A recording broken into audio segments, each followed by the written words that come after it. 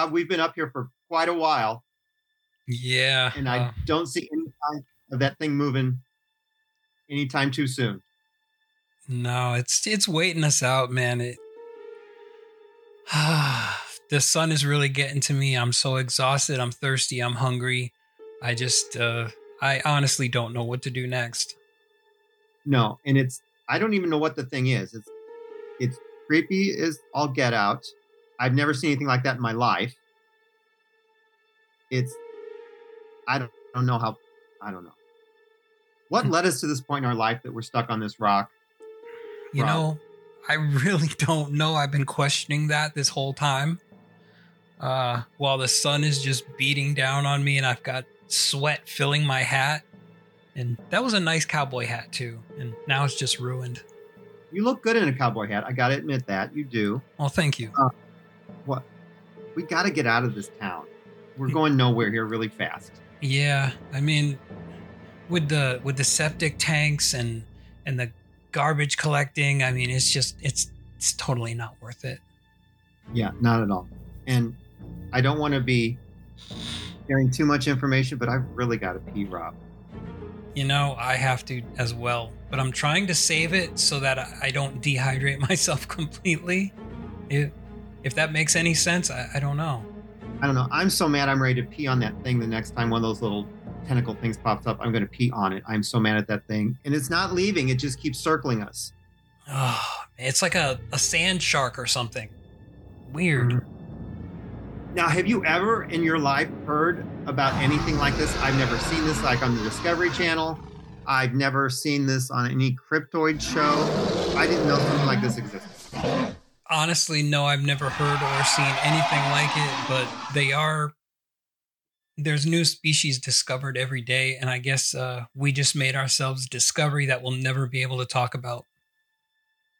Yeah, again, this is par for the course for us. Our luck just seems to be getting worse and worse in this town. God damn it. Do you think we can make a jump for the truck? You know, at this point, I'm willing to try anything.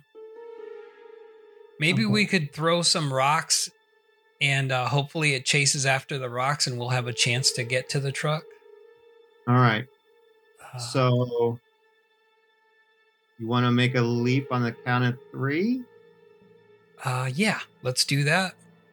All right.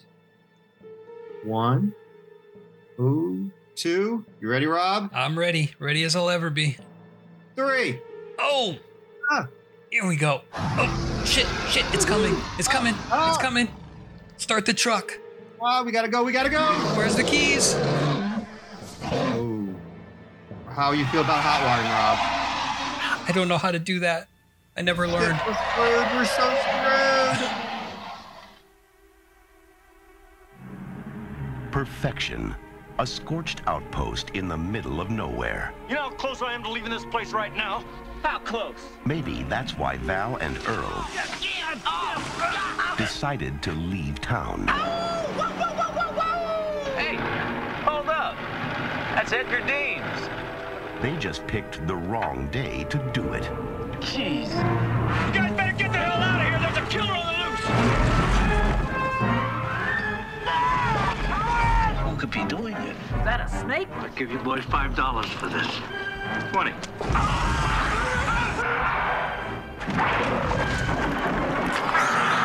That's how they get you. They're under the ground.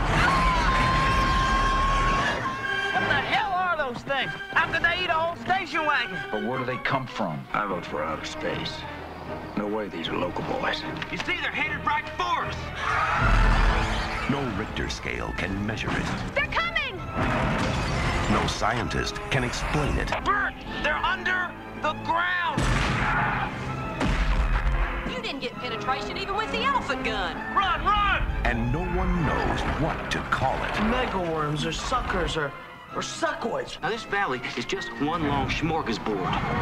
Now, it's up to Val and Earl to save the world. That's one big mother. Who died and made you Einstein? And they know just what to do. Flip for it. Damn. Kevin Bacon, Fred Ward. Tremors.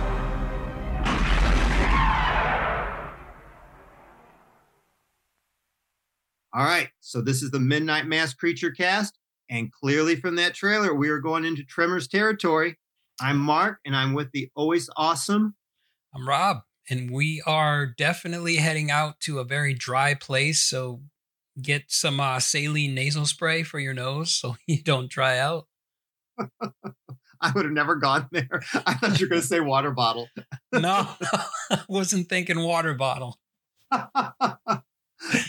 Cool. Okay. Clearly, yep. I have issues with allergens. Yes. Clearly you do. All right. So we learn something new about Rob every time we get together, boys and girls. All right. Now, Tremors, Rob. Okay, we'll go this route. When was the first time you saw Tremors? I'd have to say probably like is, par for the course for me. I was never really a moviegoer. Mm-hmm. So I waited. I actually saw this on a movie poster and I was like, I'm going to wait till this pops on HBO or goes to Blockbuster or something. And so I can't remember where I saw it, but I remember seeing it at home on my TV and I just fell in love with this movie. Gotcha. Okay. Now, just real quick, I want to know, are you a fan of the franchise? Because there's a lot of movies in this franchise. Oh, so you didn't see my post on Instagram, did you? No, I did not. I blocked you since that one message you sent me. I no longer read anything from you. Oh, I see. Okay. Well, okay. Yes, I do own. I'm a proud owner of the entire collection as well as the TV series that aired on Sci-Fi. Okay, awesome. So I have a true Tremor head with me then. Yes, you do. Oh, how fun. Okay, awesome. All right. So now, but I must preference what I'm going to say with, taste change, all that kind of cool stuff. Initially, I was turned off by this because it looked very silly. The people involved, I really wasn't necessarily I think the biggest thing that really turned me off initially was the fact that it had Reba McEntire in it. Because I'm like, if you're putting a country singer in this is a goofy movie. And I thought I just avoided it for a very long time. So it came out in 90. I probably saw it like almost 10 years after the thing existed. Really? And I did watch it. It was really fun. It was totally fun. I think I was just in a mood. Do you know what I mean? Yeah. And so I just put it off. Now I am not like you though. I think I've only seen like one or two other ones and not even sequentially, in the franchise. Oh, wow. Not that I don't like them, but I've not seen all of them. I find that hard to believe. I mean, usually I'm the one who's lacking in that department. And it's like, yeah, I've seen, there are 7 movies currently and I've seen all of them. So there you go. Yeah, that's awesome. So I'm glad that you're approaching it with that information to like kind of pick up my slack that I don't have. So that's awesome. Okay, cool. Yeah. So yeah, like I said, it was probably like, and I too saw this on I think I had maybe seen it on cable or something. I remember it was definitely not the theaters. It was on like a little screen TV kind of thing.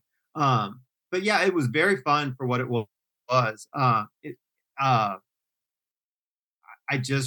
was just, I think the fact that it just looked silly to me. And I thought that wasn't what I wanted at the time.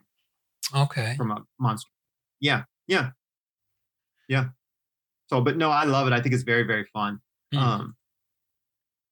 Yeah. It's well cast. I really like it because it's a giant ensemble cast.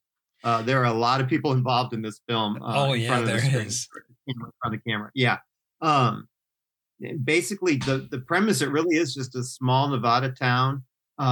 They get taken over by these creatures. They're giant like graboids. It's almost like a kind of like a slug looking thing that has a little cilia that kind of propels it forward and has these tentacles with like teeth, like almost like smaller versions of it that shoot out and just attack anything that it can sense, basically, because they're blind, right? Yeah. And the head is really strange. The head is almost like that of some other creature that probably you wouldn't find dwelling underground, but more like how the jaws open up and it's just a really strange looking, like it's something you would find above ground as opposed to underground, I think. Exactly. Yes. Now, how do you feel about in this film? Because I can't really speak to much of the other ones, but they really don't give you a backstory for the creatures. Does that bother you? Are you okay with that? No, I was fine with that, actually. Yeah, I am too. I could see where someone, you get those people, they want to know every single thing about like where it came from, why is it there, and you don't get that. But I really liked that. Yeah. Usually I'm the opposite. I'm like, tell me more about this. But I think this movie did a good job of, keeping the tension going, as well as the interaction between everybody who lived there.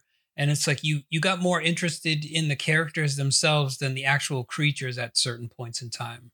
Mm-hmm. Yes, exactly. Yes, I totally agree with you. Now, did it, and I don't want to put you on the spot, or because I don't know really if we have the same relationship with film, across the board. For me, this reminded me in a lot of ways of like 50s sci-fi movies kind of thing. Did you pick up on that, or is that even something that you really have like a? No, I can't say that I've watched too many 50s sci-fi films. Okay, it reminded me a lot of the older sci-fi films where it's just like all of a sudden, just like, they're like you get like a giant ant attack or something like that, or a giant, praying mantis all of a sudden pops up. It's just like there's this little small town, all of a sudden there's this giant creature attacking. You don't really know why, and then there's people in peril, which I really like about it. I thought that was awesome. Okay, yeah, I know what you mean, because you're talking about like them. Yeah, and, exactly. Yeah. So when looking at it from that perspective, which I didn't do, but I mean, now I can see what you're talking about.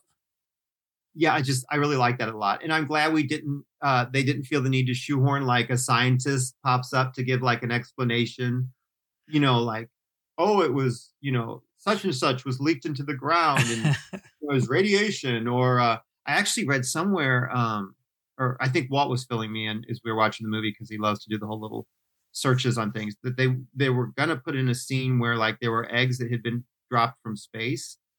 Oh, really? Yeah. And I'm like, I'd rather have it be unknown. That doesn't bother me. I'm cool with the unknown. Yeah. I think that would have totally killed it would have killed the momentum, as well as anything else that came for the future, because later on in the series, we find out, just where these creatures originated from, I guess. Oh, okay. See, I'm glad you know everything. All right. Okay. So before we get like too into things, we do spoil things on the show. So if for some reason you've not seen Tremors, do yourself a favor and see it, but we will spoil the movie for you. Oh, yes. We are going to ruin it. So, okay. Spoiler alert.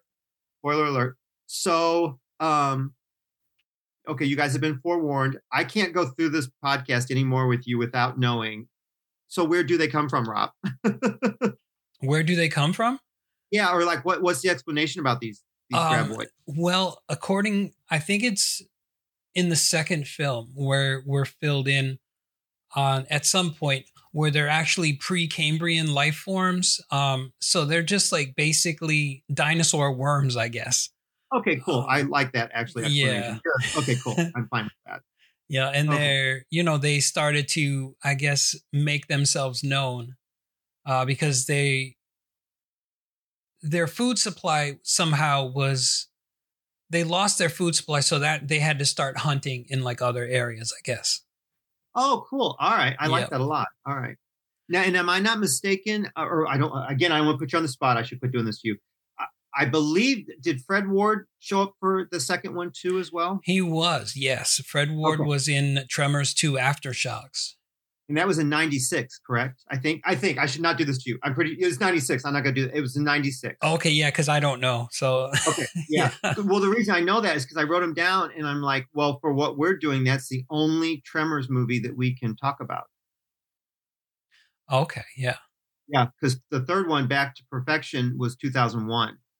Yeah. And I believe that was with Michael Gross only, who became like the mainstay of the series. Yeah, he's been like in all of them. Yeah.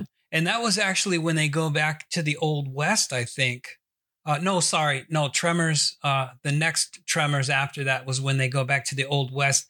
And that's the first actual appearance of the graboid creatures. Okay, so that would be The Legend Begins from 2004? Yes, that's correct. Okay. Yeah, and if we're going to get into all this, I guess then it would be Bloodlines from 2015 is number 5? I think so, yeah. The last one is... Shrieker Island? Yes, that's right. 2020. See, I don't have the DVD set with me, and so I'm looking over here on IMDb to see all the series. Oh, see, I actually took your DVD set, so I'm going through it right now. Oh, okay. Yeah, I wondered where it went. I was like, son of a bitch, it's gone. Right. Yes, because if I can't have it, you can't either. And then the one we skipped over is A Cold Day in HE Double Hockey Sticks. Yes, with Jamie Kennedy. Yeah, he was in 2 of them, wasn't he? Yeah, he was. He's actually became. Yeah, he was in 2 of them, and I think it was Bloodlines. No, the Bloodlines was the second one. The first one I can't remember the name of. Here, let me see if I can help. But you. he plays Burt Gummer's son, where they near the end of the movie, he finds out that Burt Gummer is his dad. So Really? Oh, interesting. Yeah, you were correct. I'm pretty sure it was Bloodlines and then A Cold Day in HE Double Hockey Sticks. Yeah, so like Shrieker Island would have to be the last one, and that's where Burt Gummer actually meets his end. Spoiler alert. Oh, does he really? Yes. Oh, poor Michael Gross. Now, one of those he actually has a butt scene in, doesn't he? I believe he actually drops trowel. Can't say that I've seen that. I'm pretty sure he does. I'm pretty sure it is. Then also, there was a sci-fi TV show, correct? In 2003. Yes, the Tremors. Okay. Tremors, the series. Yes, and then and they tried to reboot that with Kevin Bacon, and apparently it didn't work out too well. No, but so they just released. It was a pilot, and then they kind of retooled it a bit and just did a Tremors TV movie in 2018. Really? I hadn't seen that one. There was actually a TV movie? So they released it. Yeah, they just did a TV movie with it. Okay, I got to see that. I'm a completionist and I must see it now. Okay, well, I'll wait here. And so it's got Kevin Bacon in it? It does have Kevin Bacon. And Fred Ward was rumored, but I think that was going to be for the series and that just didn't get that far. Okay. Yeah. Huh. Interesting. Yeah, I would have loved to seen like the Sci-Fi Network pick it up and reboot the series. That would have been cool. Yeah. Now this is kind of off what we're talking about in a weird way, but now are you a Critters fan? I am. Because didn't Sci-Fi do a Critters TV show as well, or was it Shudder? Might have been Shudder because I've never seen a Sci-Fi Network show on Critters. Okay, because I know Critters had, and it was kind of like lukewarmly received, but they did a little short Critters TV show too. Was it Critters Attack? Was it that one? I think maybe, yes. Okay. I think so. I'm pretty sure. I think. Okay, but anyway, yeah. So, all right. So, I don't want this to be a long show. Okay. So now, as far as the director goes, it's Ron Underwood. The only other thing I know that he did was the remake of Mighty Joe Young from '98. I don't even know if you saw that one. Is that the ape or gorilla? Yeah, exactly. Okay. Yeah, my son wanted to see it, Tyler, so that's how I ended up seeing Mighty Joe Young. All right. Yeah. So, now the movie's a giant ensemble cast, and I wasn't going to go through everyone up front, if that's okay with you. I was just kind of pepper them in as we go through everything. I'm totally fine with that. All right. Okay. So our two basic people that we kind of follow from the very beginning, we've got Earl, that's Fred Ward, who I love. I really like that character. And then we have Valentine McGee, or Val, which is Kevin Bacon. Yeah. And I got to say, like, you could tell who was basically they were into kind of being in the movie, and then where Kevin Bacon was kind of just there. Because apparently Kevin Bacon wasn't too keen on being in this film. he thought it was not going to be good, and he only agreed to do it because he needed money for his new marriage and a newborn child. And then when the film wasn't financially successful, he feared his career was over, and the following years, people would refuse to acknowledge the film's existence. That's so funny. Now, I am not disputing what you're saying as far as him appearing like he didn't want to be in it, but I've never noticed that, because to me, he's just acting like Kevin Bacon to me. Like because I put down other movies, like he was in Friday the 13th, which I love that movie. He was in Flatliners. He did Wild Things. Did you ever see Stir of Echoes? Oh, yes. I love that film. Me too. He was in that one. And of course, and even in Flatliners, that was so good. It seemed like he wanted to be there. Whereas in this film, it's just kind of like he wasn't the standout character. I mean, I would say Earl is the standout character. Yeah, I love Earl. Yeah. And then he also did Paul Verhoeven's Hollow Man. But to me, he's like, and I'm not arguing with you. This is just my take on the man. He was the same in all those movies to me. That like, it's just, you just get Kevin Bacon. I don't know. Kevin Dillon. Kevin Dillon. You get Kevin Dillon. Yeah. But yeah. And then Fred Ward, he was in, now we've talked about this. I believe you've never seen it, but everyone needs to see it. It's Silkwood, the one with Meryl Streep and Cher and Kurt Russell. But he was in that one. Did you ever see Big Business with Lily Tomlin and Bette Midler? No. Okay, he was in that one. And then he was in Henry and June from 90. But those are really the only movies that I know Fred Ward from. But I love Fred Ward so much. He was in Chain Reaction with Morgan Freeman. Okay. And Keanu Reeves. He played Agent... What the hell is his name here? Sorry, I have this text pulled up and then it just mysteriously vanishes. Oh. Okay, FBI agent Leon Ford. There we are. Okay. And so I did see that movie, Chain Reaction. For some reason, I thought he was in Little Monsters. I don't know why. Oh, okay. But I don't think he was in Little Monsters with Fred Savage. I don't think so either. No. I don't think. So, now, yeah. Has there ever been a Kevin Bacon, Keanu Reeves movie together? Because I can't imagine, because they're almost the same person to me in a weird way. Like, really? Yeah. Yeah. No, anyway. I don't think so. I don't think there's ever been one. Yeah, I don't know. So anyway, there are two handymen, and they kind of keep perfection together. They're jacks of all trades, more or less. Yeah. And I did want to say this, that at the beginning of the movie, we're introduced to the population of the town is only 14 people. And so I started taking count, beginning at 14 and with all and doing the death count. So the population that's awesome. significantly declined by the end of the movie. I didn't think to do that. That's really cool. I thought you were going to say, because at the beginning of the movie, we're introduced to Valentine and he's peeing. And I thought you were going to say it reminded you of Rawhead Rex. Nope. I didn't even make the comparison to that. But you do make a good point now. Yeah, he's baptizing Earl. Yep. And then, so they have a really good camaraderie between the two of them. I really like their relationship in the film. Yeah, it's almost like maybe a brotherhood or something. Exactly right. Yeah, because I'm not going to read a gay subtext into this.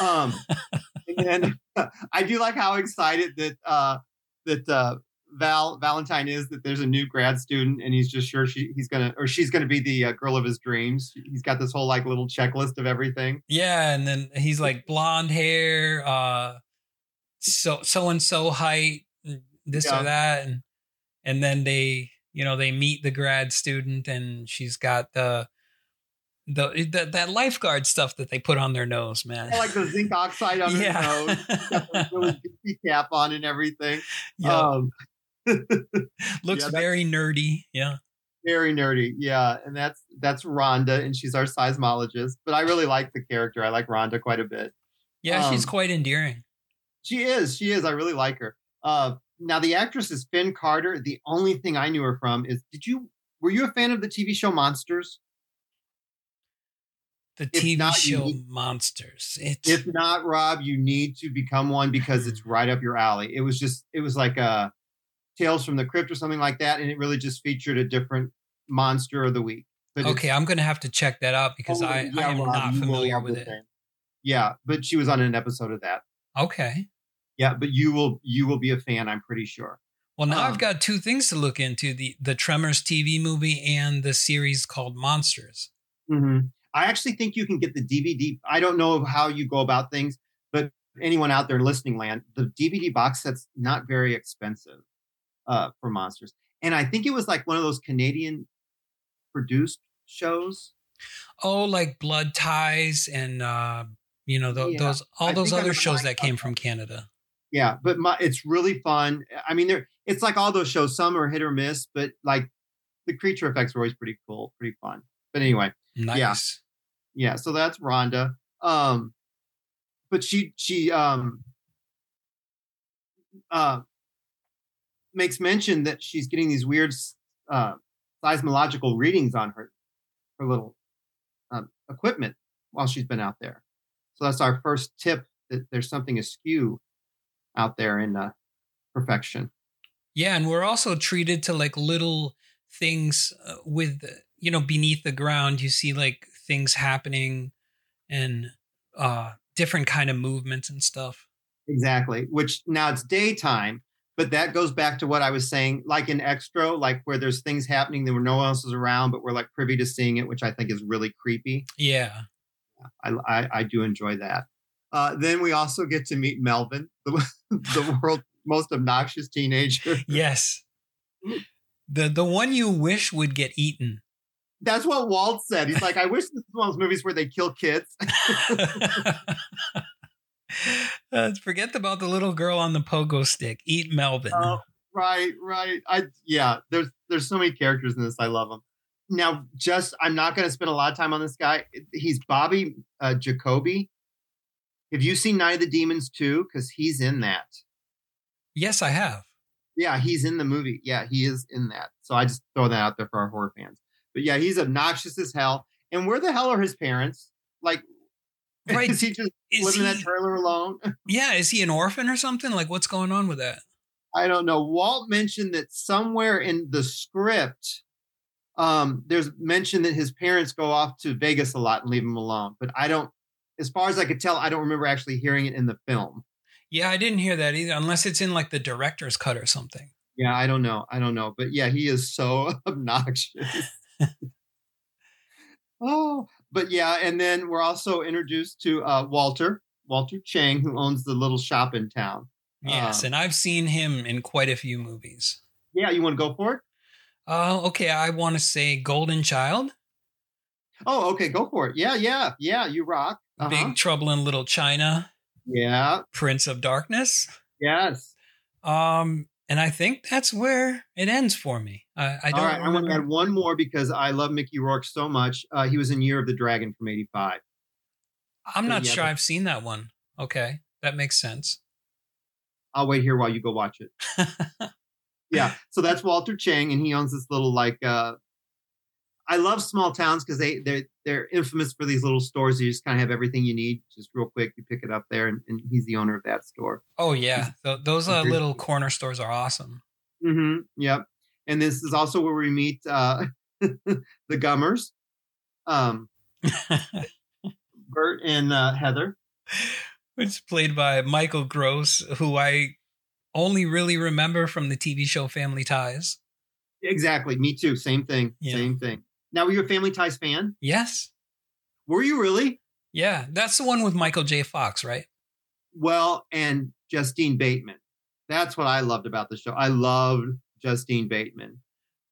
Not in a sexual way, because, I would just take her shopping. But, yeah, I really loved Justine Bateman.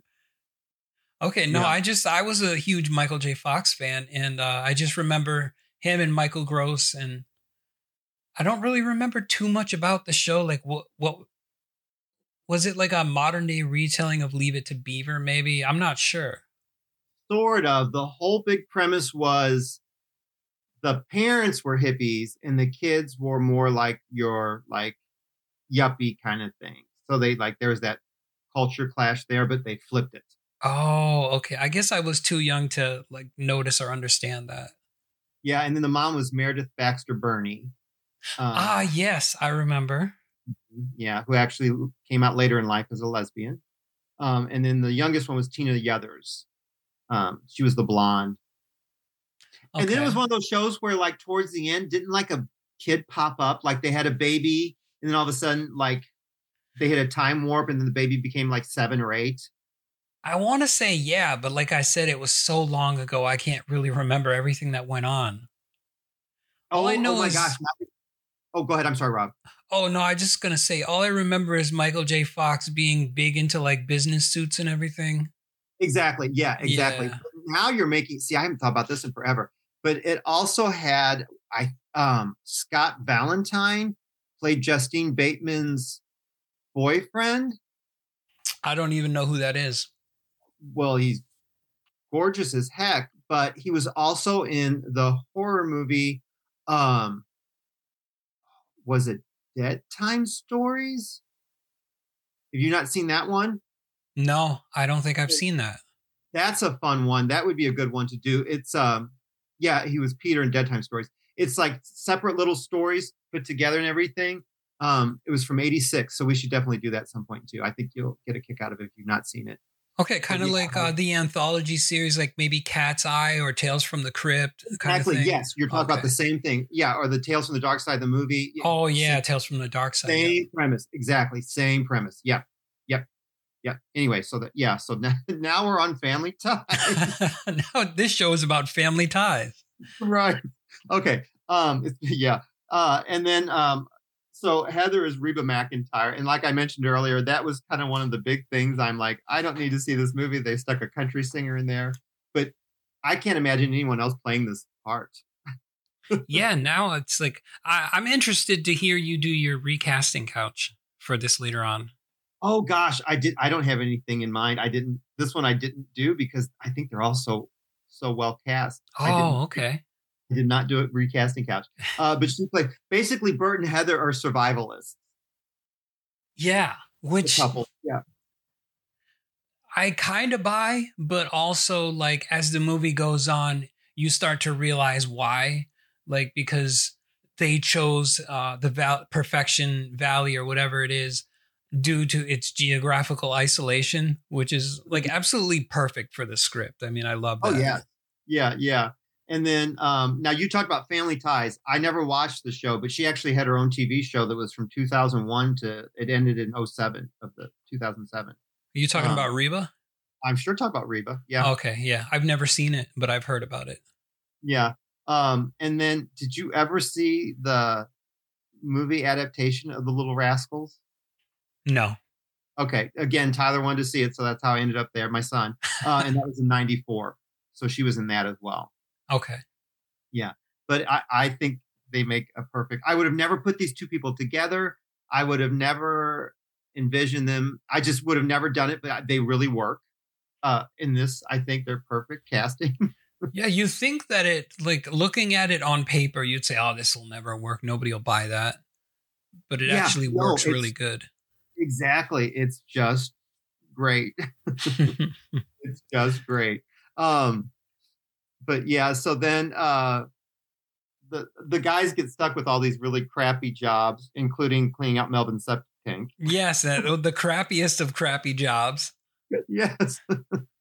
Oh, and they get that poor, I put down shit shower because it just erupts and just sprays them with all I gotta tell you, gross. I would vomit everywhere after that happened because I couldn't even get through changing diapers without, doing a little bit of comeuppance there, tossing my cookies. Somehow it makes it worse knowing who it came from and the fact that it's Melvin. I don't know. It's just it's all the first stuff coming to me. You do got a point. And he's just kind of sitting there. He's like, yeah, you clean my shit. But then we also get to meet, like you said, there's only 14 people. We also get to meet their neighbor, Nancy. And she's the one with the daughter who likes the pogo stick, right? Yeah. Okay. So just really quick, because I didn't know this, but I'm like, that's awesome. So Nancy is Charlotte Stewart, and she was in David Lynch's Eraserhead from 1977. Wow, and I've seen that movie, but I don't remember her. Yeah, and she was actually keeping with David Lynch, she played Betty Briggs in the Twin Peaks series from 89 to 91. I do love me some Twin Peaks. Oh, yes. I know how much you love it. Yep. But her daughter is obsessed with her pogo stick. And listening to a Walkman on the pogo stick. Yes. Yes. And then this will play into things later, but that pogo stick is great. It's a great premise because the tremors, they like sense things because they can't see, but like any kind of vibration and that like constant like boing, boing, boing of the pogo stick. Yeah, that and the like when they're all in the corner store and the ice box starts shaking and making weird noises. Yeah. I love how they do the setup with those certain things. Oh yeah, it's very clever. The script was very cleverly written. Now the little girl though, that's Ariana Richards. Do you recognize her? I do not. Okay, hold on. This may blow your mind. She's the girl from Jurassic Park. Are you kidding me? I'm not. So, and then she also what I want to say, like replayed the character from the Lost World as well. So 93, 97, she was in the Jurassic Park movies. And then did you ever see Space Invaders? Space Invaders. I might have. Okay, that was from 90. So Space Invaders, she was in that one too. Okay. But anyway, yeah, that's the little girl. Yeah, it's from Jurassic Park. Oh, and she's not so little. She stars in Tremors 3 Back to Perfection in 2001. Okay. Yep. Anyway, I thought that was kind of cool. All right, but anyway, so this shit shower causes our twosome to decide that, you know what, they need to leave. And this is where we get to look at their trailer or whatever. And they sure as shit don't have a lot of stuff. You know, they can pack a truck and still have room to spare. I know. Well, what would there to be to accumulate in Perfection? Because you can only really probably get it at Walter's store. He'll charge you an arm and a leg for it. Right. Exactly. Well, and then, so you've got, okay, say you said 14, take away 2 of those people. So there's only 12 people there. How much handiwork are they going to need? Not too much. And I think that's why they were complaining at the beginning of the movie, because, you know, as they're leaving town, the mother of Mindy, Charlotte Stewart. Nancy. Yeah, she says she's got a job for them to do. What is it? She's a ceramicist, and so she needs some something picked up that should last a couple of months, like 3 months worth of work. Okay, yeah. So, but then we come to find out that they didn't take the job and they actually try to leave. Yeah, even though she offered beer, which they turned down. Yeah.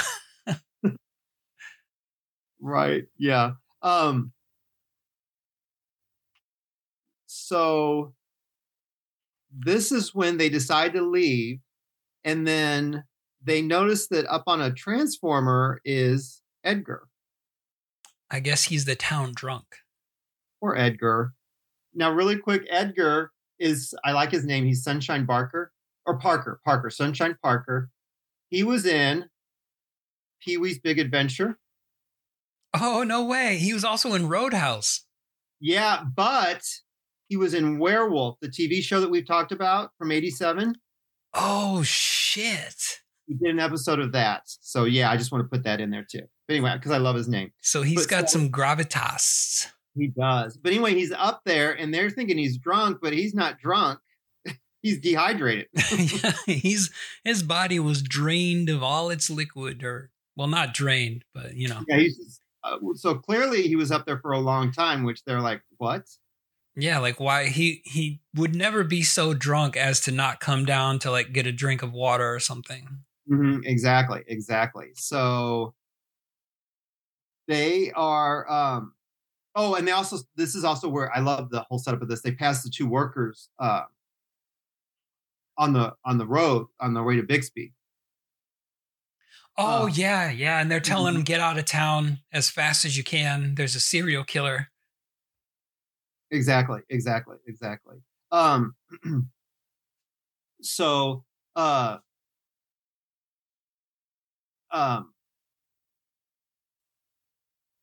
help me now. Oh, so it's Fred.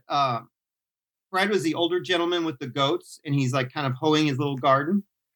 Oh, the old farmer. Okay. Yep. Yeah. Mm-hmm. And then on their way back, they notice all these bloody goats everywhere. And that's where they find Fred's hat.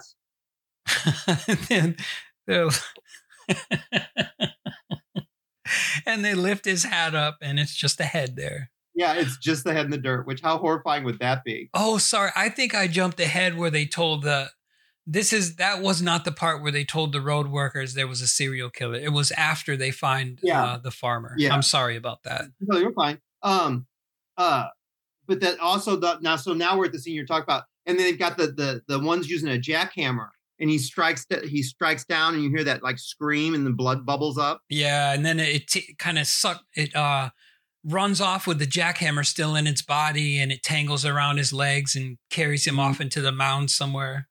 Yeah. And then so they're out trying to find the police because the phones are dead back at Perfection. And that's when they realize that the road's been blocked now and they can't get out. Mm-hmm. That's when Earl kind of sees that bloody hard hat, which I thought was pretty creepy. And was that brains inside of that hard hat? I think so. I'm assuming that's what it was. It really did look like that. Yeah. Oh, I need to say this, I guess. So this movie is PG-13. It's not rated R. But it still has plenty of gore in it. Yeah, right. Exactly. But it was going to be rated R, but not for the gore. It had like 24 F-bombs in it. And they're like, if you want a PG-13, you've got to cut those out. So that's why instead of using a lot of the fucks, what does he say? Mother fudging or Mother humper? Mother humper. Yes. Okay. Mother humper. Yeah. Exactly. Yeah. Right. Yeah. But anyway. Yeah. So I love when they got to back up the truck to go, and then they get stuck, and you're thinking like he's like rammed the tail end of the truck bed into like the wall or something. But when they get back, they realize there's actually something like wrapped around it. Yeah, like a little snake-looking thing. Yeah, exactly. And I never really paid attention to this, but they keep going on about how bad they smell. Right. Quite a few times they've said it. Exactly. Yeah. And then this is where Walter buys it for like $15. I should mention that with the population as of now is only 12. Thank you. You're going to do our 14. Count. I love that. Yes. So, yeah, because we're down what? Fred, the farmer. Yep, Fred and Edgar, yeah. Yeah, and Edgar. All right. And then, okay, so now we get a night shot, and we've got the doctor, who's Jim, who they actually took Edgar back to his trailer. So the doctor and his wife are camping, and it's night now because they were actually headed to Bixby to pick up some supplies that they needed to continue working on their house because they're living in a trailer right now. Yeah, so they're planning on building their dream home. Exactly. Just really quick, the Jim is Conrad Bachman. Now, he was in Outbreak. Did you ever see that movie about the monkey with the virus? It's got I did. Okay, yeah, with Rene Russo and Dustin Hoffman, Morgan Freeman. And he did an episode of Charlie's Angels, which I love Charlie's Angels. And he was in Foxy Brown. Did you ever, like, with Pam Grier? Okay, I was going to say the Pam Grier film, yeah. I love Foxy Brown. From 74. Yeah, from 74. And then his wife is Megan. This is Bebe Besch, Besch. She was in A Tales from the Crypt from 94. Steel Magnolias from 89. You're one of your favorites. My favorites. And then actually she was in Who's That Girl? The Madonna movie. Did you ever see that one? Oh, I have. Oh, have you? You're awesome. Okay. Now, did you ever see The Beast Within? No, I don't think so. I'm going to make you do that one just for the sheer weirdness of it. That was from 82. And then she did Hardcore from 79, which is a really good movie. And then she was in The Pack about killer dogs from 77. So she did actually like a lot of things that I really enjoyed. So that's that actress. Wow. Cool. Yeah. But anyway, so so they're there and they've got their little fire going and everything. And they're talking about, what they need to pick up their supplies and everything. And then the was it the generator that just disappears? Yeah, because it goes dark. Yeah. Is they lose power or something. All the lights go out in the generator. And there's like, well, the generator can't just disappear. And so he realizes that the cord is still attached to it. Yeah. And he starts pulling it, I think. Exactly. And I just put down Jim's toast. Jim's toast, yeah. So the population is now 13. Yeah. Well, and can you imagine like being pulled into the ground by something? I mean, you would not expect that. Like that would be the last thing in your mind that could happen to you. Yeah, it's so sudden and it's over. You're done. Yeah, and she throws in that like 2x4 to hold on to, and it just breaks in half as he gets pulled down. Yeah. And then his wife runs to the car, and then the car just basically gets pulled down backward. The station wagon just gets sucked into the ground. And I was wondering, like, was that a Reba McEntire song on the radio that was playing? So if I'm not mistaken, there's 3 Reba songs. I think that's what Walt was telling me. I think there's 3 of them. I don't know if that was one or not. I know the end credit one is a Reba song. Okay. Yeah, but I don't know. But yeah, I love that. And that's going to be important later too. I like that little setup with the song. Yeah, and also so they can pull cars into the dirt, like they can do whatever they want, basically. Right. Yeah, exactly. And so now the population is 12. You there? Hello? No, wouldn't it? No. It'd be 10. Wait, let me check my notes. It would be 10 because. Oh, I'm sorry. Yes, the population is 10. Yes, you're right. Okay. You're right. All right. We need like a little dead count with little. I know. We need a little counter. Body count. Right.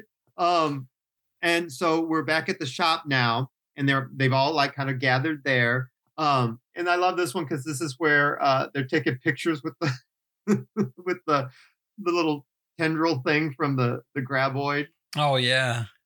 But then we also find out that they can't get any outside help because the valley blocks like any kind of frequency that they would need to reach the help, and they got to actually get out of the valley to reach any kind of assistance. Right, because they were talking about using the CB, I think. Exactly, right. And they're like, it's not going to work. So they decide, hey, we should probably send somebody out on the horses that they have, that Walter owns, the saddle horses. Oh, yeah. That was just a bad idea from the get-go. I know. Poor horses. So they actually decide to send out Val and Earl on the horses, but it doesn't work out well. No. And during that scene where the horse got pulled into the ground, now I know they had to use a real horse, but didn't you feel bad for the horse? Because that thing was freaking out. And their legs are so like, they're like these little tiny spindly things. And if a horse hurts its leg, that's kind of like a big no-no. And you're like, oh, I hope everything's okay. That's pretty much it. They get attacked. That was kind of, at least the one got out of there. Right. Like, I'm booking it.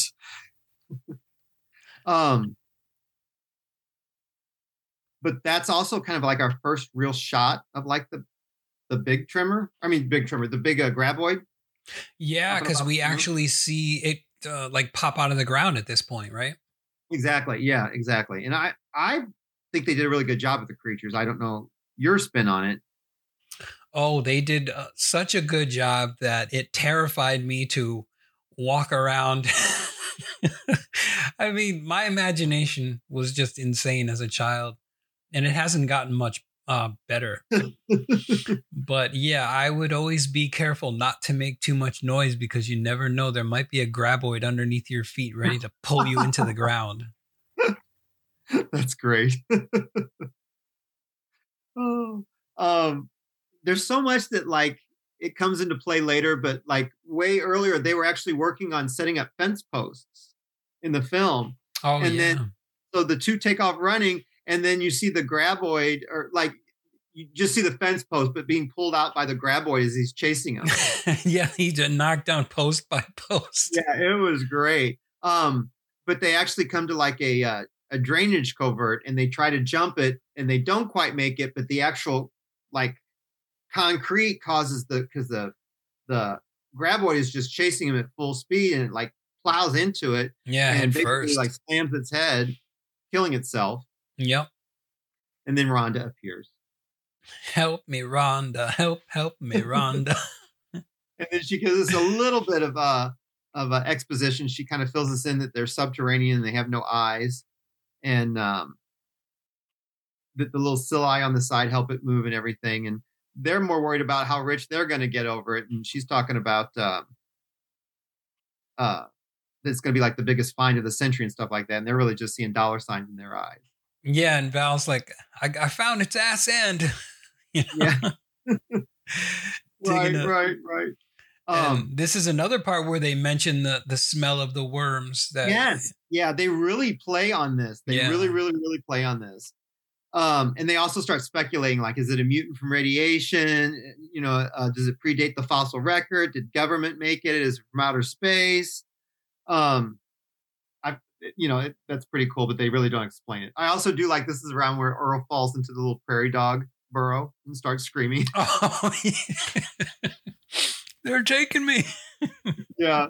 But then Rhonda kind of figures out that they're using the seismic vibration to sense where it is because it's blind. Yeah, it has no eyes, so it has to hunt by using the vibrations. Yeah. But they're also chased upon a rock by one of them, and they're stuck up there. Mm-hmm. And this is the very first of, I think it's, two rocks that they get stuck on. Mm-hmm. Yeah. Well, not in, like one near the end of the film and one near at this part. Right. But also, so Earl's kind of picking up, like, there's something going on between Val and Rhonda, but Val's not really picked up on it yet, And by morning, though, Rhonda wakes up with Val's coat on her, and they're like kind of snuggled close together. Yeah, body heat. Body heat. But, she doesn't fit into what he wanted as a woman. Nope. Not what he was looking for, but Earl's like, I don't know about this. And then they realize that they've got to escape this thing. They've actually got to like utilize these sticks, these log poles. They're going to have to actually pole vault from rock to rock if they're going to get to that truck. Yeah. And I love the quick thinking, since we can't touch the ground, so we don't have to, we've got a bunch of poles near us. We can just pole vault from rock to rock. Yeah. Rhonda's a smart cookie, and I like that about her. Yeah, she is. Yeah. And then so they get to the truck, but of course she's dropped the keys. They're in her mouth to help her pole vault. I'm like, just put them in your pocket. But anyway, they don't do that. But I do love the unconventional getaway that they have to like pull off. Oh yeah, like she's driving with basically her hands. Yes, so it's in a truck, so it's like the rear window like slides open for access, So she's like halfway in and out of the thing, and she's doing this all just with her hands. Yeah. While the graboid's attacking the bed of the truck. Yeah. And I'm wondering how she can. All right. So, yeah, you can one hand on the gas and one hand on the steering wheel, but how do you know where to steer? Walt said the same thing. Yeah. Yeah. Now, have you ever had dreams like that where you're operating a car in a really weird fashion? Have you ever had? Oh, many. And I've had the dreams where you're operating a car, but you're unable to stop because the brakes don't work. And then so you're just flying through traffic. And in order to stop, you're going to have to crash into something. Yeah. Oh, I hate that. Or like a lot of mine, I'm like operating from the back seat so I can barely reach things. Oh, I hate that. Okay. Anyway, so that like fed into that whole terror that I have. Yeah. Nightmares, man. Oh yeah. So, gosh. So Bert and Heather actually went off as well when the gentleman left on their horses. Oh, they went back home, right? Yeah. Well, because they were going to go try to find some way to like to reach help as well. With their, I think they were thinking with their compound they'd have a way to because they were out of the valley. Their compound sits higher than everyone else. Oh yeah. And also, I think they went to hunt like whatever was doing the killings. Exactly. Right. Exactly. Because they're still of the mindset there might be someone behind this, not something. Yeah. Yeah. So then now they're back at Walt's place. And then they're also saying that, someone's bound to come check on us. And then they cut to the scene where there's another bloody helmet filled with brains or something laying there by the other boulders and stuff from the first time. Yeah, and we find out that this one is from the phone company. Exactly. And, back at the store, they pulled out a map and they're actually showing them that they're like pretty much in the hot spot because you can mark on the map that the graboids are actually like there's a method to their madness and they're heading right for them. Yeah, they're the whole town is one big smorgasbord. Mm-hmm. And then they realize that they can't move through rocks. So if they can get to the higher rocky land, they're going to be okay. Yeah, and from what I don't know if it's just my perception of it, but they were talking about going up into the higher elevation where it's all limestone or granite or something. Yes. And then they showed a shot of kind of the hills. And I was like, that looks like it's at least a mile away. And yeah, it was 10 miles, I believe. Oh, 10? Okay. I could be wrong, and I'm sure all the Tremor people are hating me. I think that's what they said. It was like 10 miles away. I think. Yeah, and I was just wondering, like, even if you're in a truck, those things can like really haul ass. So. Oh yeah. I don't know if you're going to be able to make it to get to the granite or limestone or whatever that was. Right. Yeah. And I love this one because Melvin's just such a jerk through the whole movie, but he's bouncing that basketball. And then doing that, screaming like a woman. And then it just disappears. It gets sucked under and then he screams for real. Yeah, he screams for real. And then they come out there like because they think he's being just another, practical joke from Melvin. But he's actually climbed up a pole because he's been attacked. His knees bloody. He's been attacked by a graboid. And wasn't that so cartoonish? It's like when the cat gets scared in the cartoon, it climbs up the pole and it's just like hanging there. Exactly. And then we get another tremor burst up, or I can call them tremors. Another graboid burst up from the ground. Yeah. And was this the one they call Stumpy? Yes, I believe so. I think that's Stumpy. I didn't write it down, but I think it is. Yeah. And then this is also where we see that the floorboards of the shop are kind of like moving, so it's underneath the shop as well. Oh yeah, because it was just like I still wonder. It's like, how can they move around? I know the dirt is supposed to be loose, but the dirt is still pretty damn tough. And it's just like, how can they maneuver like it, swim through it like basically it was water, Yeah. I don't know. It's a pretty cool effect, though. Oh, yeah, that was terrifying. It reminds me a lot of the last part of The Thing. Yes. We're flying towards Kurt Russell. Yeah. And then it pops up. Yeah. Mm-hmm. Yeah, I thought that was pretty cool. This is also where we get Mindy, as you mentioned before, who loves to do her pogo stick while wearing her Walkman. Yes, because they had made the comment, they're like, let's just not make any noise. Let's not create any vibrations. And then Mindy's out there going doing, doing, doing. Right. So they have to run, save her. Val takes off, and they're yelling for her, but of course she can't hear. So Val grabs her and jumps to the side just as her pogo stick goes under the ground. And that was crazy. Like the pogo stick sucked right into the ground.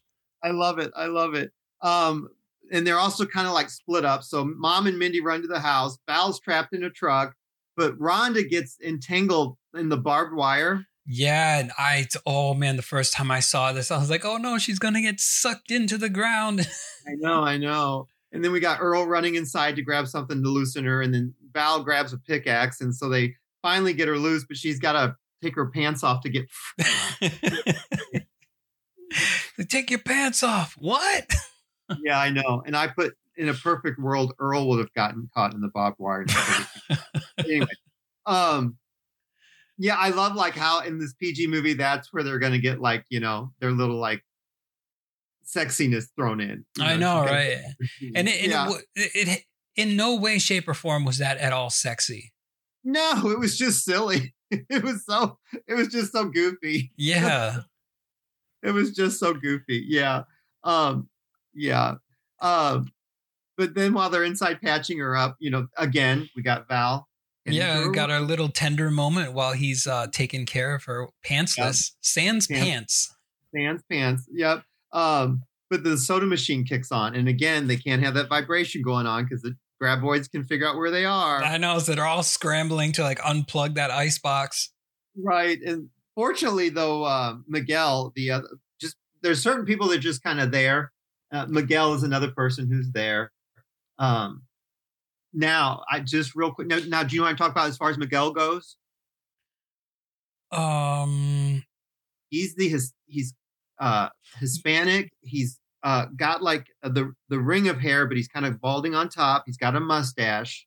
Oh, so he's the one who's basically spitting out those one-liners. He doesn't really do much. He's just kind of there, like you said. Yeah, there's two of them. To me, in my mind, there's two of them. There's Miguel, and then there's Nestor. Nestor's the one who wears like a hat. Miguel's the one who makes it up to the roof with Val and Earl. Okay, yep. Okay, so anyway, that's Tony Gennaro. I think it's Genaro.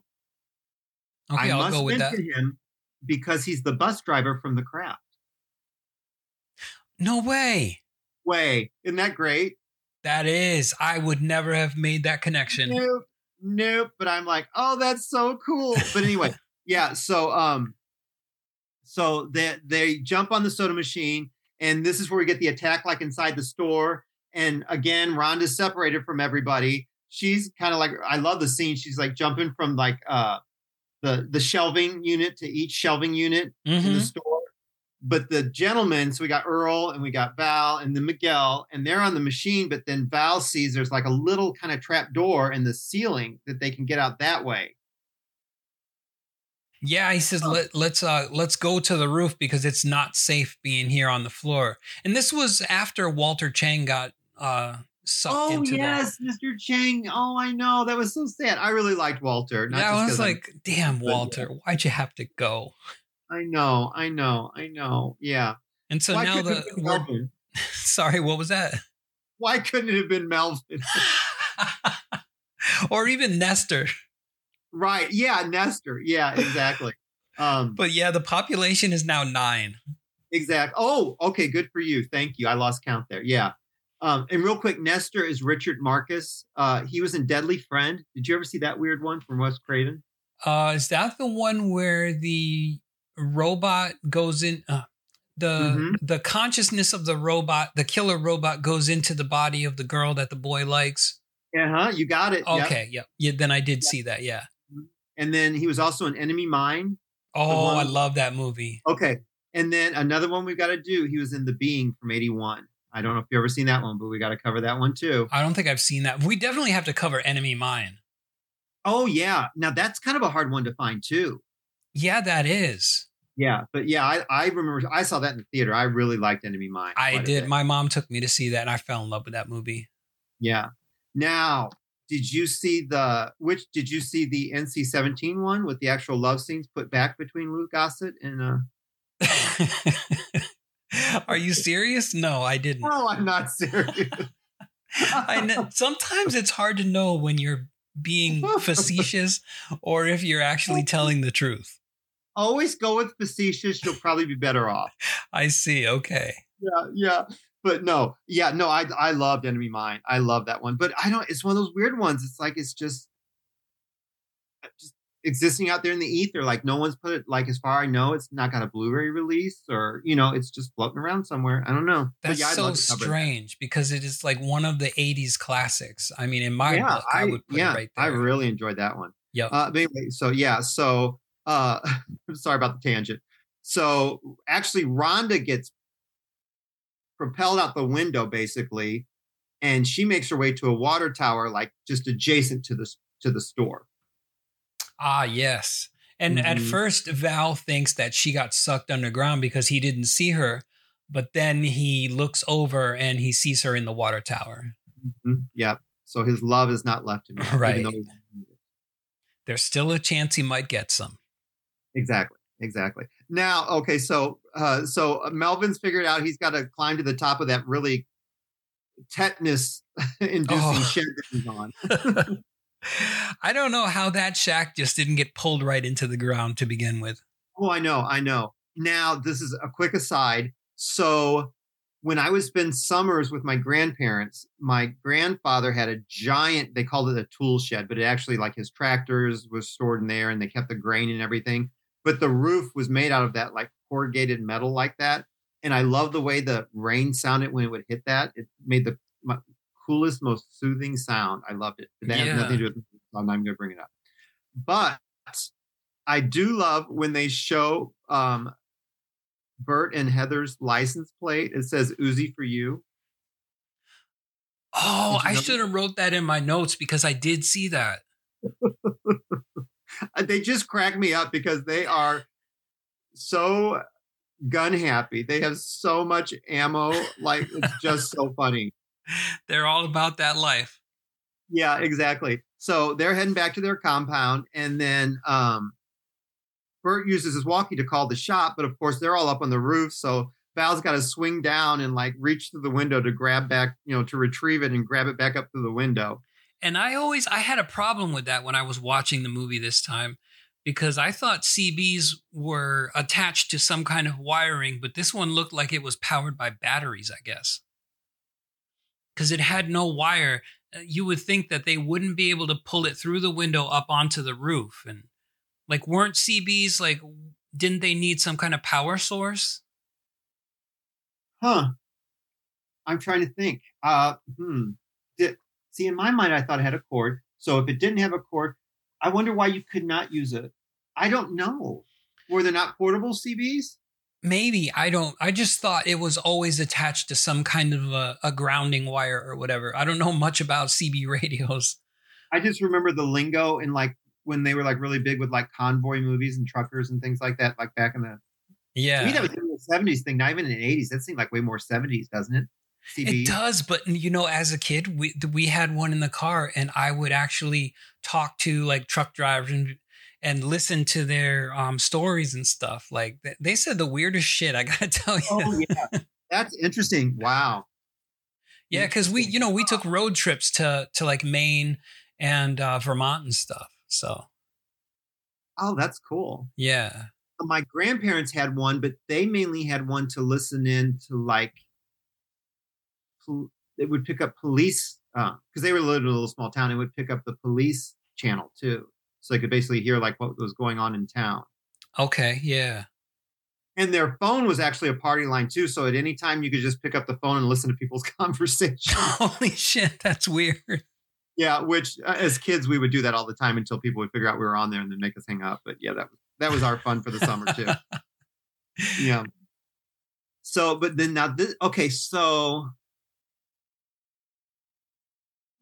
back at the compound, Heather has noticed that everyone's up on the roof.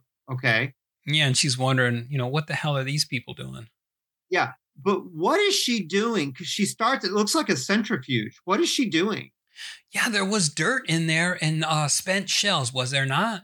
Okay, what is that? I don't know. And Walter and I couldn't figure it out. And Walter's usually, like, my go-to guy with stuff like that. He's just, he knows so much. I just feel like a moron sitting there next to him. But, like, he didn't really even know what. He thought it had something to do with, like, a bullet loader, but I don't know. How does that work? I have no idea. But anyway, it's vibrating. So that's what we need to know. But I was hoping you could clue me in on that. No, I still to this day, I have no clue what that thing is. Okay. All right. So anyway, so we've got, Heather and Bert are holed up underground in their compound, which is just like a gun enthusiast mecca. And they keep telling them to go up, they can feel the vibration. They move under the ground. You need to get to higher ground. But, like, he's just not having that. He refuses to leave his bunker down below. So the big graboid basically, like, pops through the cinder block wall, kind of grabs Bert, but basically Heather just, like, opens fire on the thing enough that he can get loose, and then he grabs, like, an elephant gun. I know, they're firing so many rounds of ammo into this thing. It's just ridiculous. Great. But apparently the actual elephant gun they used came from a collector. They had to borrow it from a collector. Oh, wow. Mm-hmm. Yeah. And then she's also shooting like a flare gun into the graboid's mouth. You know? Yes, I remember that. So they kill that one, but then they realize there's two more out there. So mother humpers. There's two more mother humpers out there they've got to get rid of. Those damn mother humpers. Yeah. So now they actually finally book it back up to the roof. And they're saying, you've got the truck, you got to go for help because you're basically the only thing that's going to make it out of this valley alive because we don't have any way to do this. The other people. Oh, yeah.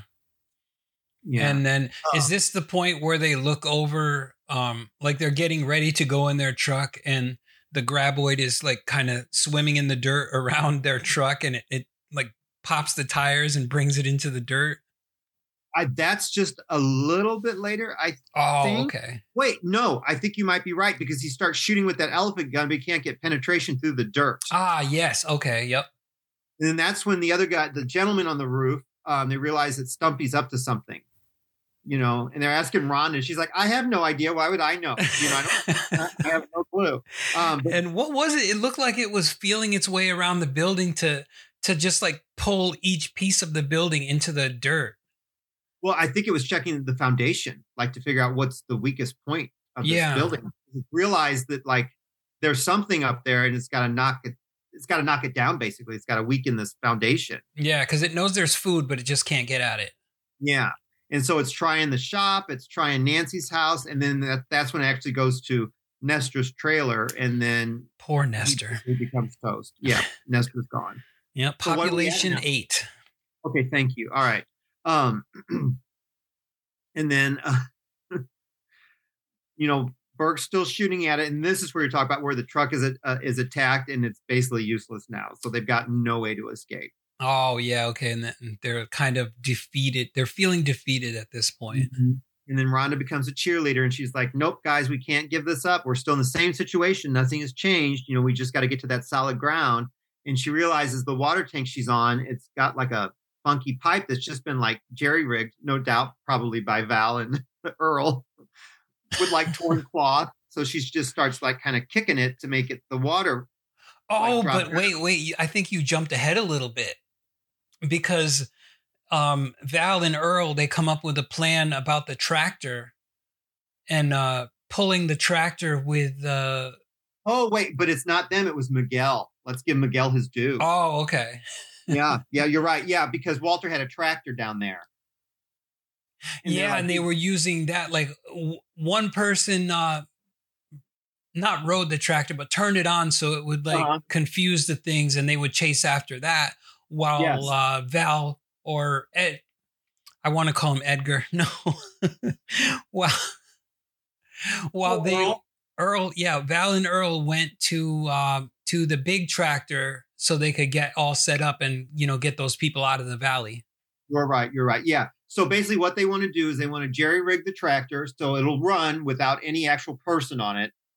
Distract the graboid, and that will give someone a chance to book it over to the big cat, which is like a bulldozer. Yep. And then they actually have next to it, there is a like a big trailer thing they can load everyone else on because the bulldozer itself could only hold 2 people.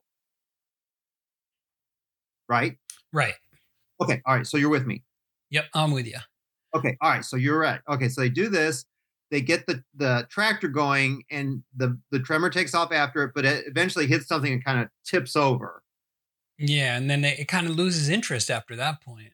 Well, because Val's been running and now the tremor can feel the vibrations from him. It takes off after him. And that's where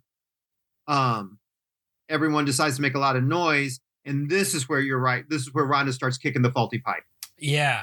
And like it does pop out of the ground and shooting the snakes out of its mouth and looking for, wherever Val is. And he's got to lift up his legs and do a little dance here and there. Yeah. Yes. Right.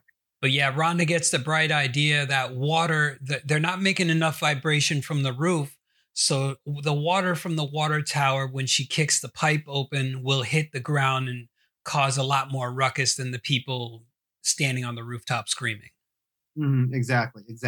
But that also draws unwanted attention to the water tower where Rhonda's trapped on top of. So she's got the tremors now basically at her feet. Yeah, and didn't they look really even scarier covered in water?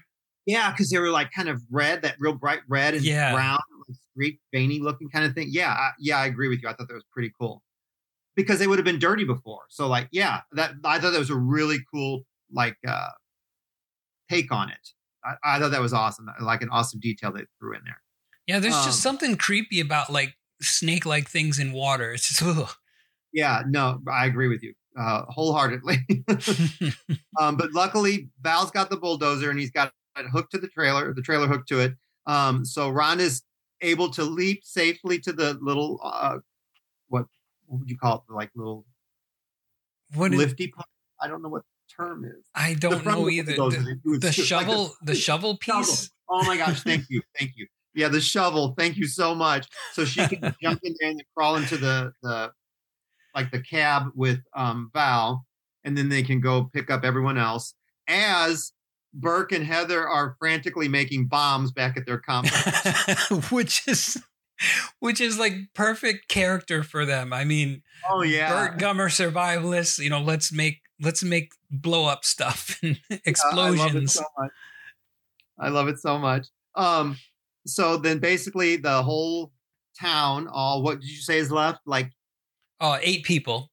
8 people. So we got to deduct 2 because Burke and Heather are back at their place. So all 6 of them make their way back to the Gummers.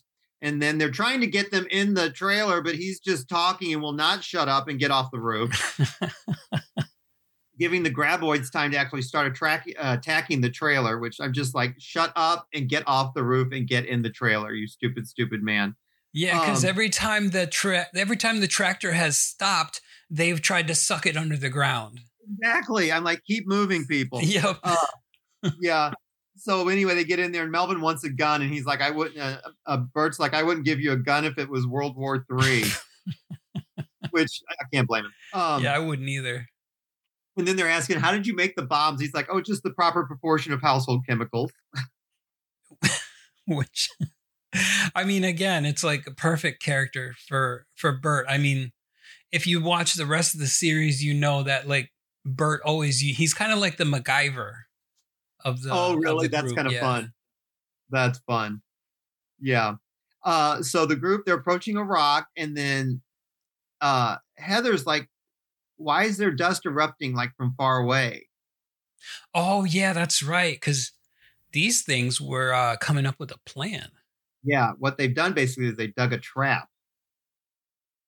And they've stopped the cat from proceeding further.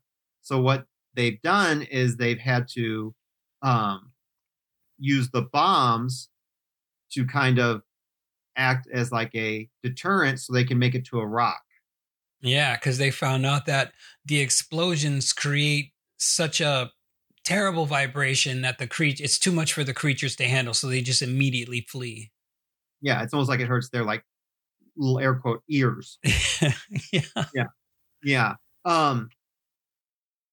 So this is also when they as they take off running, Burke gives Melvin a gun.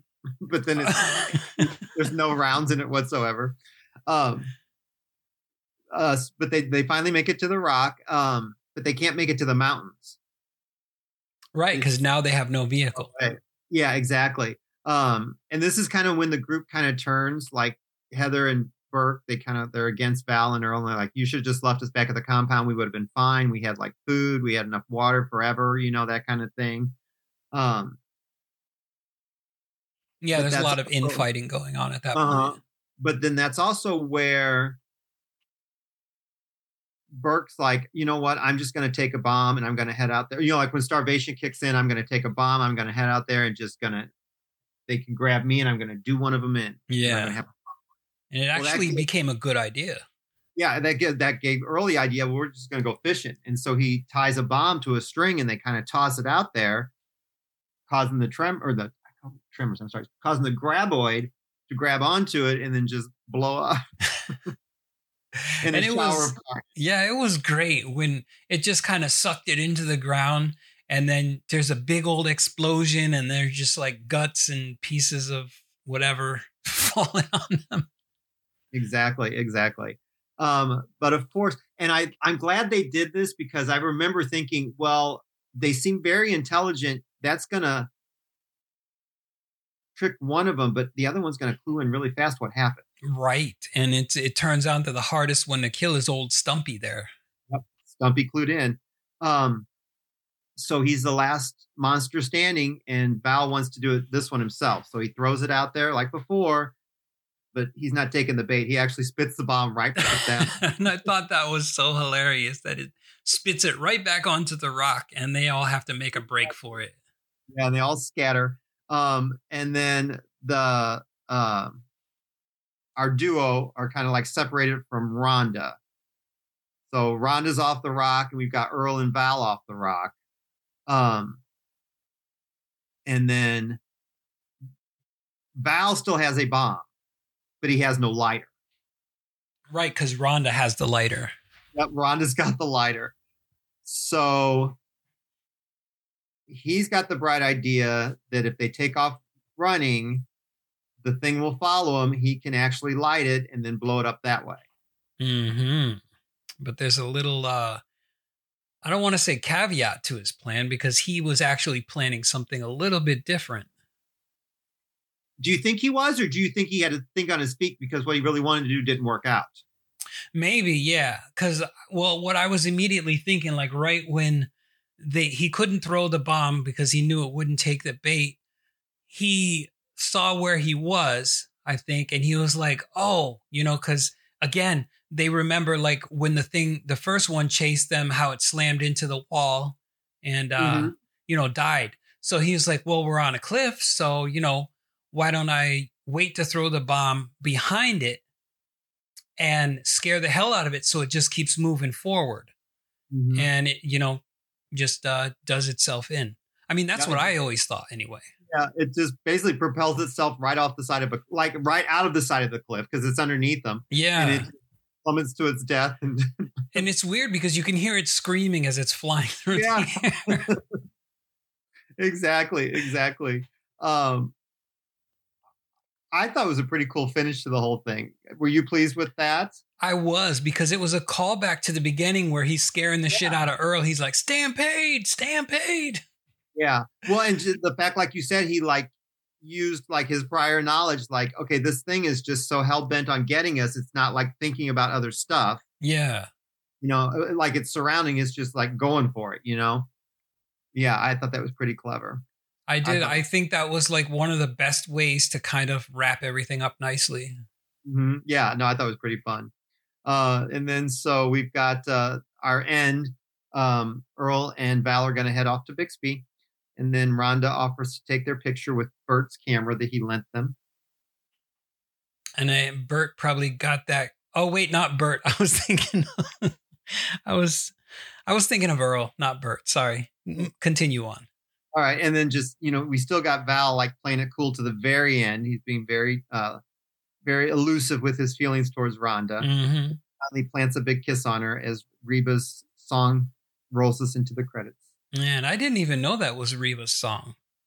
That one I did because to me, it was very distinctly her voice. I didn't realize about the other ones. I was wondering if they would stick songs in there because she was in it. But sometimes you get, like Sting or whoever, and they'll be in movies, but there's actually none of their songs in the movie. They want to make that big separation between actor and singer. But to me, there was just no denying that was her voice on the last one. Okay. That's why I was talking to Walt, and he's like, yeah, there were actually, I think he said there was 3. I'm pretty sure he said there were 3 songs by her in there. But that last one, I was just like, there's no denying that's Reba's voice. Which I thought was kind of fun. I had no problem with that, but yeah. Or maybe it wasn't Reba, maybe it was Heather, and she's actually a survivalist singer, and that's how they make their money so they can live out there. Maybe. We just don't know. Right, we'll never know because they're holding that close to the vest there. They're not playing that card. Exactly, yeah. Close to their bulletproof vest. Right, bulletproof vest, indeed. All right, so Rob. Yes. What do you think of Tremors? Well, I think you know how I feel, being that I'm the proud owner of pretty much everything Tremor related on DVD, you know. I love this franchise. I love the first movie. I mean, I didn't really fall in love with it until much later on, when I had bought like the entire series and all the, you know, the set and everything. But it was always one of those things that kind of remained with me. Now, and no judgments, I'm just curious, did you buy the set not having seen all the movies? Or had you seen them all and then buy the set? Oh, I had seen them all and then I bought the set. Okay. All right. I was just curious. Gotcha. All right. So for me, I think it's an incredibly fun, I would say it's sci-fi horror. Like I think it dips its toe in both of those. To me personally, that's what I call it. I think it's fun that it's PG-13 because horror fans have to start early, I think. And I think it's a great gateway into monster movies for kids. You know what I mean? Yeah. It's not gonna, you're not gonna have to turn it off because of it gets too gory for a younger person. There's no sex whatsoever in this thing. There's no nudity. If you're worried about like extreme language, there's no extreme language. It's would be a fun family watch for people who are like different age groups that are into horror. You could watch it, you know, if you're an adult and you have kids that are into horror, you could watch it with them. It's a really fun movie. It's very well done. The creatures, I think, are top notch. Oh yeah, the creature effects. Like kudos to whoever created them. Exactly. And I tried to dig into it, and there were just so many. I'm like, I will spend the whole podcast reading off people. So I didn't like just hone in on anyone. But yeah, and they're practical. Yes. We're not looking like on this one. I can't talk for the other ones, but they're practical. We're not looking at CGI anything. And they're awesome. Oh hell yeah. The cast, I think, is well cast. Give or take how you think about Kevin's performance. Right.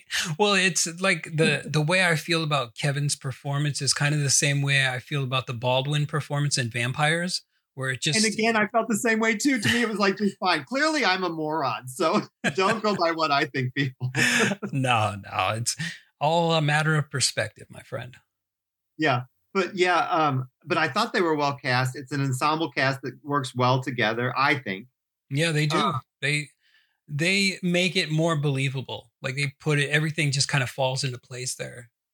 Yeah, it's just a really fun popcorn flick. I really have no faults with the thing whatsoever. There's nothing I like, am nitpicky on really at all. Yeah, I think the only thing I was nitpicky about was the CB radio. Oh, just because it's like I just have this distinct feeling it needs to be attached to something. I don't know. Yeah. No, I was talking more like production value or like, plot or anything. I think all that was pretty well fleshed out and everything and handled well. Mm-hmm. Yeah. I would agree. Yeah. Yeah. No. And I can't really speak to much. And the ones that I have seen, I can't really even tell you about them. So I can't really talk to the franchise, but this one I think is a whole lot of fun. So I would definitely recommend watching if you haven't seen it yet. Hopefully you've seen it if you're going to, have sat through this.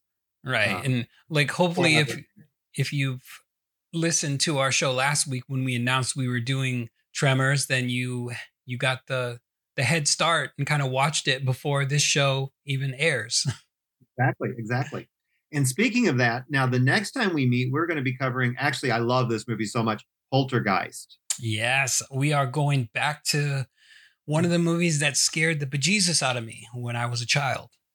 Yeah.